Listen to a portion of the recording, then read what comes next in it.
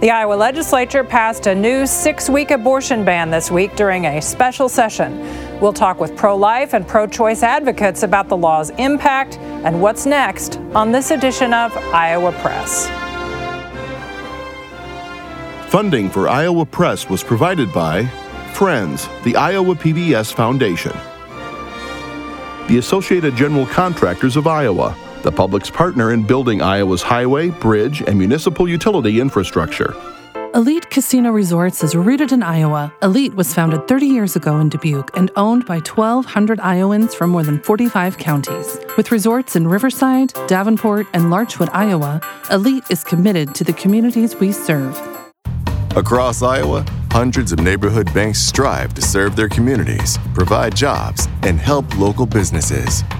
Iowa banks are proud to back the life you build. Learn more at iowabankers.com.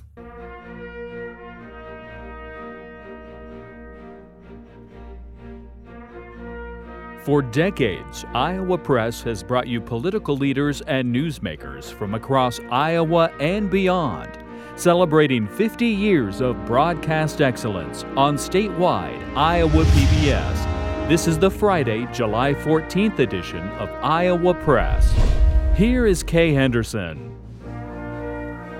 This past Tuesday, the Iowa legislature convened in special session and passed what supporters call a fetal heartbeat bill. Our guests today were involved in both sides of that debate. But a note for our viewers, we are taping this conversation on Thursday.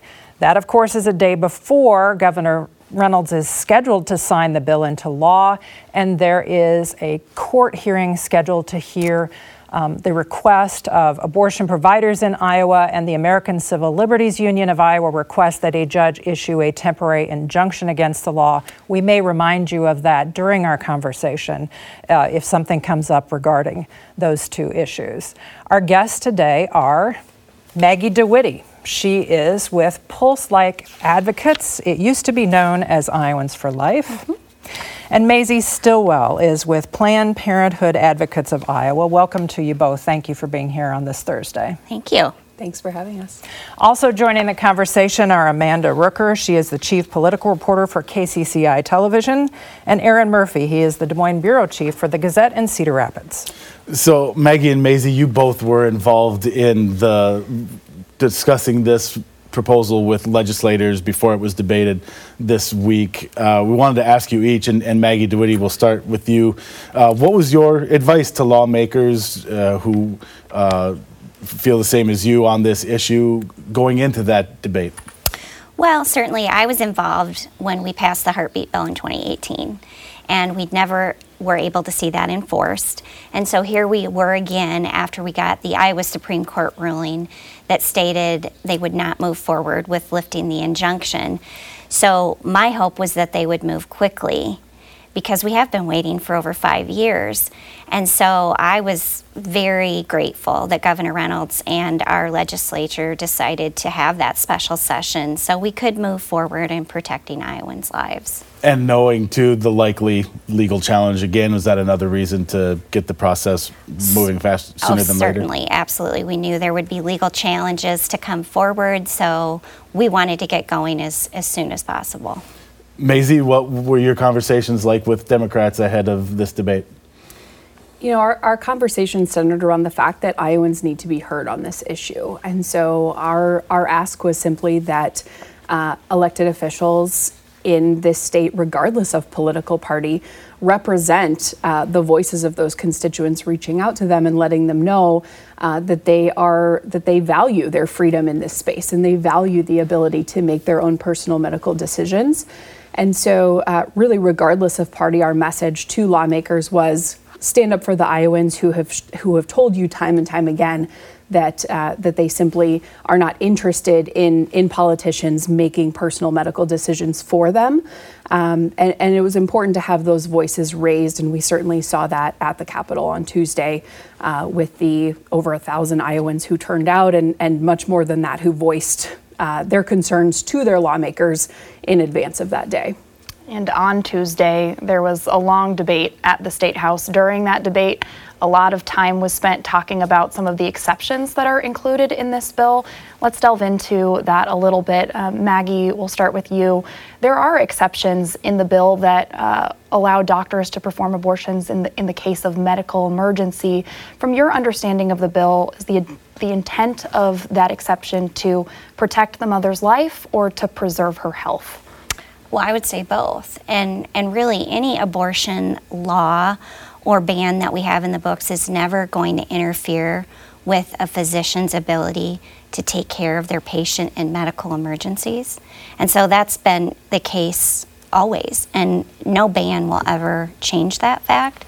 So physicians are always going to be free to provide the needed medical care for emergency situations involving the life and health of that mother. And so that won't change. And obviously there is an exception for that very reason. So physicians can do the work they need for their patient. If you were to talk to a doctor who maybe has a patient whose life may not be in imminent danger, but she may be getting sicker because of the pregnancy, at what point would you tell that doctor that they're allowed to step in? Well, I'm not a doctor, but I trust doctors and I trust all of their years of training. And we had OBs that testified at the hearing on Tuesday.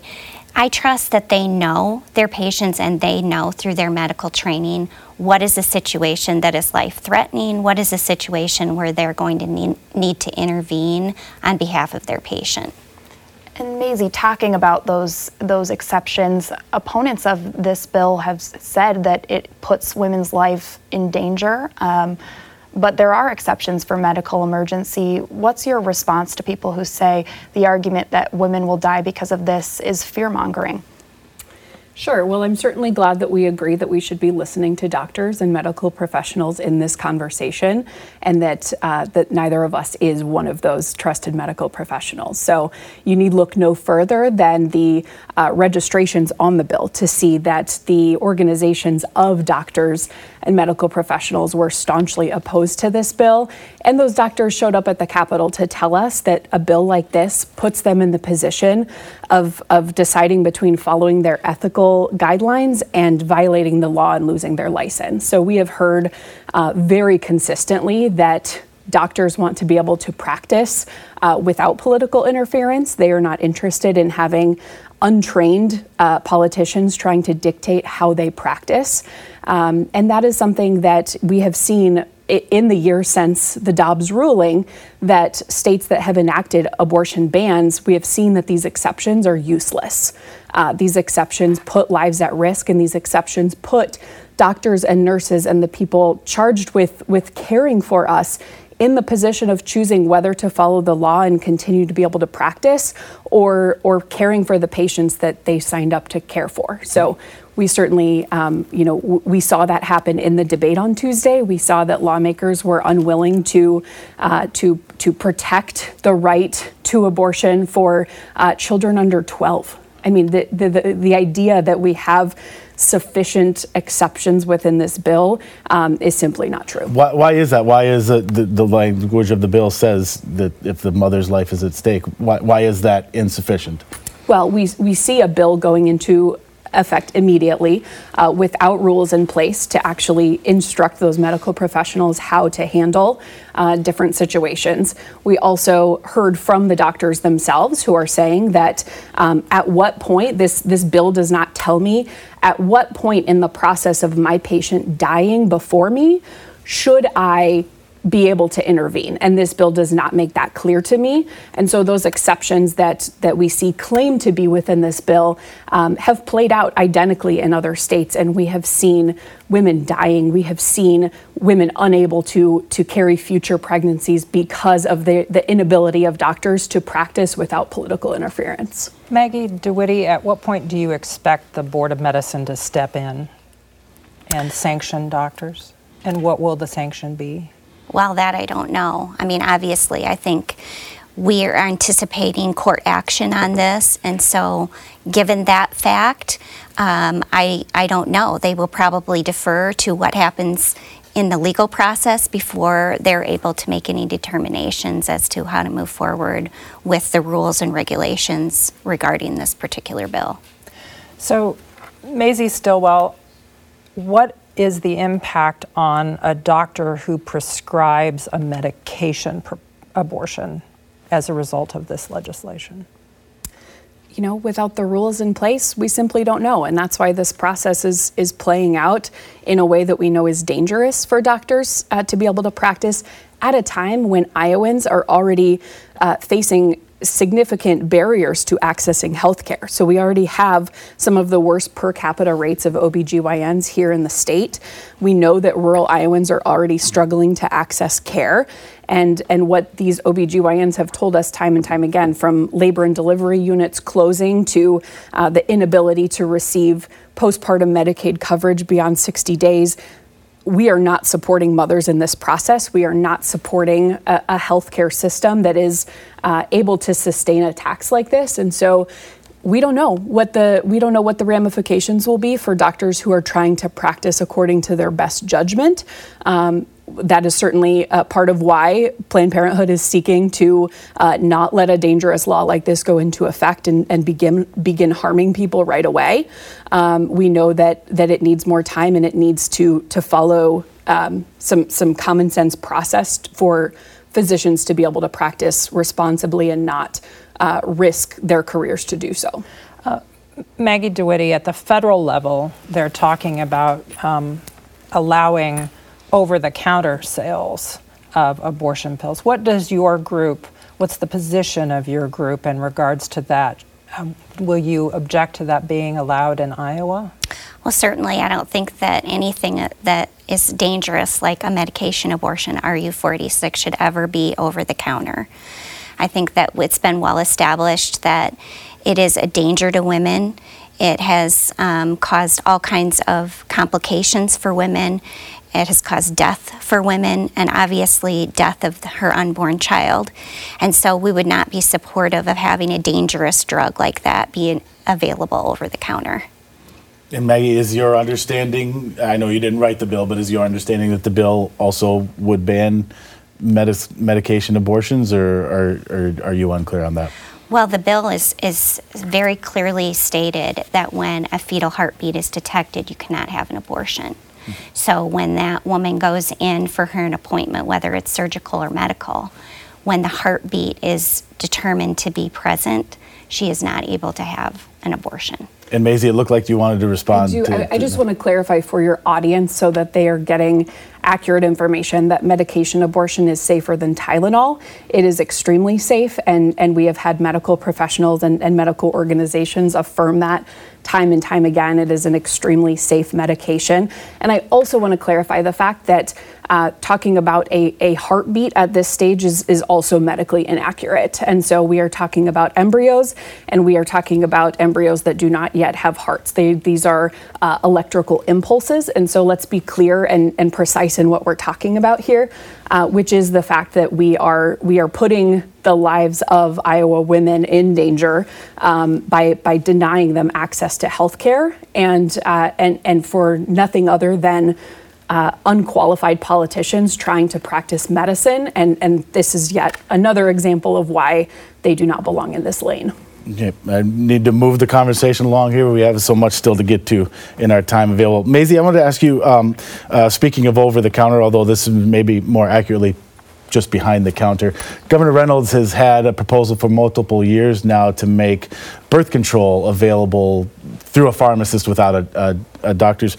I assume your group has been supportive of that, but have you? Why has Planned Parenthood not been more vocal, I guess, in support of that? Have to get that helped push through the legislature, because so far it's been unsuccessful in recent years. Why has Planned Parenthood not advocated more for that particular policy? We actually have registered in support of that policy every time that it has come up. So that is Certainly improving access to extremely safe birth control is something that we will always support. And we know that there's more to that conversation as well. Our maternal mortality rates are worse today than they were 30 years ago. We're going in the wrong direction. And if we actually claim to care about the health of mothers in this state, then we should be prioritizing things like expanding that postpartum Medicaid coverage.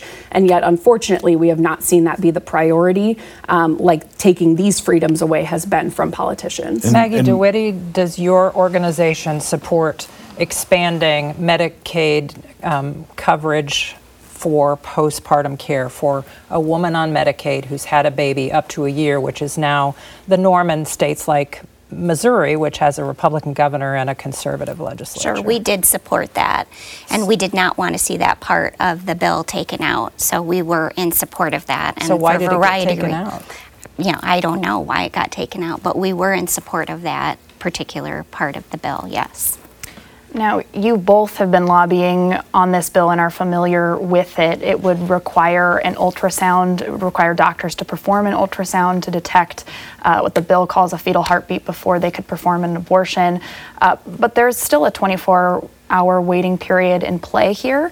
From your understanding, and Maggie, we'll start with you, do you think this bill would require 2 ultrasounds to be performed, one after that 24-hour waiting period as well? That I don't know, but I would say that when a woman goes in to determine whether she is going to have her abortion, per law, she needs to have the ultrasound, and she does need to wait that 24 hours. And so within that 24 hours, if the doctor determines that another ultrasound is to be administered, that would be the call of that doctor. But certainly we want to have her get the care that she needs. And so if that requires 2 ultrasounds, all the better, because we want her to have the time to make a very informed decision about her pregnancy. Legally, do you think that second ultrasound is required when that doctor goes to perform that abortion? Like under this law, would that be requiring to? Or is it going to be up to, on a case-by-case basis, doctor to doctor? I think it's going to be the doctor's decision based on the patient, based on her circumstances as to what care that doctor is going to provide for that woman. Mazie, is your understanding the same? Well, we certainly can't speculate what the Iowa Board of Medicine will do. We know that this is unclear within the law, the way that it was extremely poorly written. We also have the admission on the floor of the Iowa House that this bill is not following medical standards of practice that are outlined within the law. So we're not worried about medicine here. We're worried about taking away freedom from Iowans. And unfortunately, that is going to harm many Iowans in the process. Mazie, I want to talk about the road to Tuesday. Governor Reynolds signed an almost identical law like this in the spring of 2018. She ran against someone that your organization endorsed, and Fred Hubbell, and she won election in 2018. She's appointed a majority of justices on the court. She signaled in 2022 that she wanted this to happen, and she got reelected by 20 points. And the majorities for Republicans in both the House and the Senate expanded since 2018. Isn't this policy what Iowa voters voted for? I think it's a fair question, and to say that every time Iowa voters have been asked directly on the question of their support for reproductive freedom, they have told us time and time again through a growing majority that 61% of Iowans want that access to safe and legal abortion in most or all cases. So we certainly hope that they will show up at the polls with that being their leading priority. But to say, of course, that was not their leading priority in those elections, and we could speculate all day as to why that may have been. But going forward, we know that the only way to reclaim reproductive freedom and that bodily autonomy here in the state is going to be at the ballot box. Just the converse to that, to you, Maggie DeWitte, is Mazie referenced the Iowa poll, which is widely respected and gold standard polling here, is just earlier this year showed that 61% of Iowans say abortion should be legal in most or all cases. So, the voters have spoken one way, but when you ask them the individual question, how do you Well, I would say, too, that same poll said 21% don't believe that abortion should be always legal. So I think when you look at that, that same poll said that more Iowans agreed and approved with how the legislature was doing than disapproved. So I think those are two key things to look at regarding that particular poll.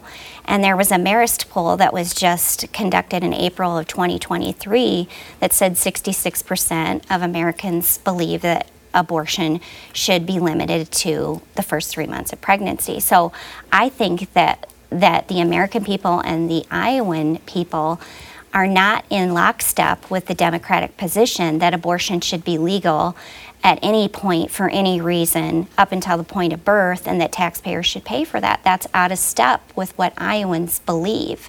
And as Kay pointed out, we have a pro-life governor. We have not only a majority, but a supermajority. And that is the will of the people. Okay, I apologize for running out of time and, Sure. and more questions to ask. Maggie DeWitte, will stay with you to start this one. Bob Vanderplatz of the Christian Conservative Family Leader Group has suggested that the Supreme Court justices who did not reinstate the 2018 bill that we talked about earlier should be impeached. Do you agree with that? I certainly think that I was part of the conversation, as all things were on the table at that point, because again, we had been waiting since 2018 for this bill that was already signed into law by our governor, but had been held up by injunctions and, quite frankly, justices legislating from the bench.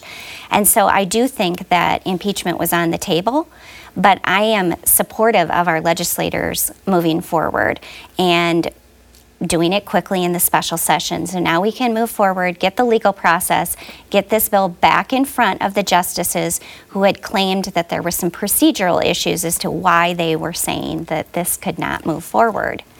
Mazie, speaking of that legal process moving forward, part of the reason that we're here is on the decision on the 2018 bill. It was a split decision because one of the justices recused herself. The intervening parties are the same. Do you expect Justice Oxley to recuse herself again in this case? Do you have any sense of that? I have no sense of that. She didn't have to give a reason for recusing herself before, and we don't know how the justices will act in the future. We certainly do not agree in trying to intervene in that process. We believe in letting the justice system play out, and we believe that justice will prevail for Iowans who value that freedom. Shifting topics a little bit here, Maggie, you have said before that you would like a total abortion ban to go farther than what lawmakers just passed. But on Tuesday, several Republican lawmakers on the floor stated that life begins when a heartbeat starts. Within your movement, do you see disagreement, and could that impact future legislation? Sure. Well, I think there's a wide variety of opinion on this, as we saw on Tuesday. But I think it's pretty well established in science that life begins at fertilization. Life begins at conception. And as such, it is a living human being and therefore should deserve equal protection under the law. And so that has been the position of the pro-life movement for as long as I have been involved, and certainly since Roe v. Wade came into being in 1973, that this is a human being and it deserves protection. And so we will continue to advocate for protection of all lives here in Iowa. Donald Trump says that's a loser politically. Yeah. And I would disagree on that. I think if you look at the last election cycle, those candidates who were very strong on life, they prevailed in their elections. I think those who were sidestepping the issue lost. So there were several states that candidates led on the life issue, and they prevailed at the box office. So I think that is, a clear indication that Trump is wrong on that. I think life is a winning issue. Mazie, as you're talking to people in the state, where do you say that your movement stands on abortion legislation? Would you like Iowa law to remain allowing abortion up to 20 weeks, or would you want something less restrictive? A ban is a ban, plain and simple. We know that bans are targeting those Iowans who are living in rural areas who already face access to health care. They are targeting Iowans with lower incomes who can't afford to travel to a state that actually values their freedom. And so we do not believe that bans have a place in our state when we are talking about politicians trying to make personal medical decisions for Iowans. We need to get untrained politicians out of the conversation and leave that to the doctors and nurses who care for patients in the way that they've been trained to do. I need to make a decision here to cut our conversation short and advise our viewers and listeners to the podcast that we have some programming changes ahead. Thanks to both of you for joining us today. Thank you very much. Thank you so much for having me. We will not be on the air with an Iowa Press episode next Friday, July 21st, because this network will be airing the high school softball championships at the time of our regular broadcast schedule at 7:30 on Friday. Iowa Press will be back on July 28th with a new episode. You can watch every episode of Iowa Press online at iowapbs.org. For everyone here at Iowa PBS, thanks for watching today.